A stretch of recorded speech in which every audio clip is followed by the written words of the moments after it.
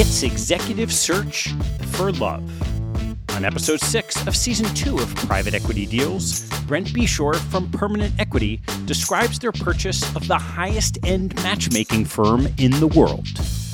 When you think of dating, Tinder, Bumble, Hinge, and Match.com come to mind. Or if you're high-profile enough or watch Billions, you might think of Raya.